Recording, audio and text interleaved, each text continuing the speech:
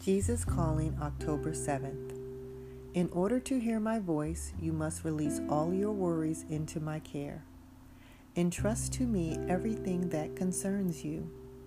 This clears the way for you to seek my face unhindered. Let me free you from fear that is hiding deep inside you. Sit quietly in my presence, allowing my light to soak into you and drive out any darkness lodged within you. Accept each day just as it comes to you, remembering that I am sovereign over your life.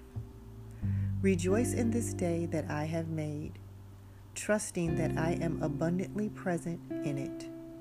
Instead of regretting or resenting the way things are, thank me in all circumstances. Trust me and don't be fearful. Thank me and rest in my sovereignty. Scriptures of reference: 1 Peter 5th chapter 6 through the 7th verse, Psalm 118th chapter 24th verse, 1 Thessalonians 5th chapter 18th verse. Thank you and have a beautiful and blessed evening.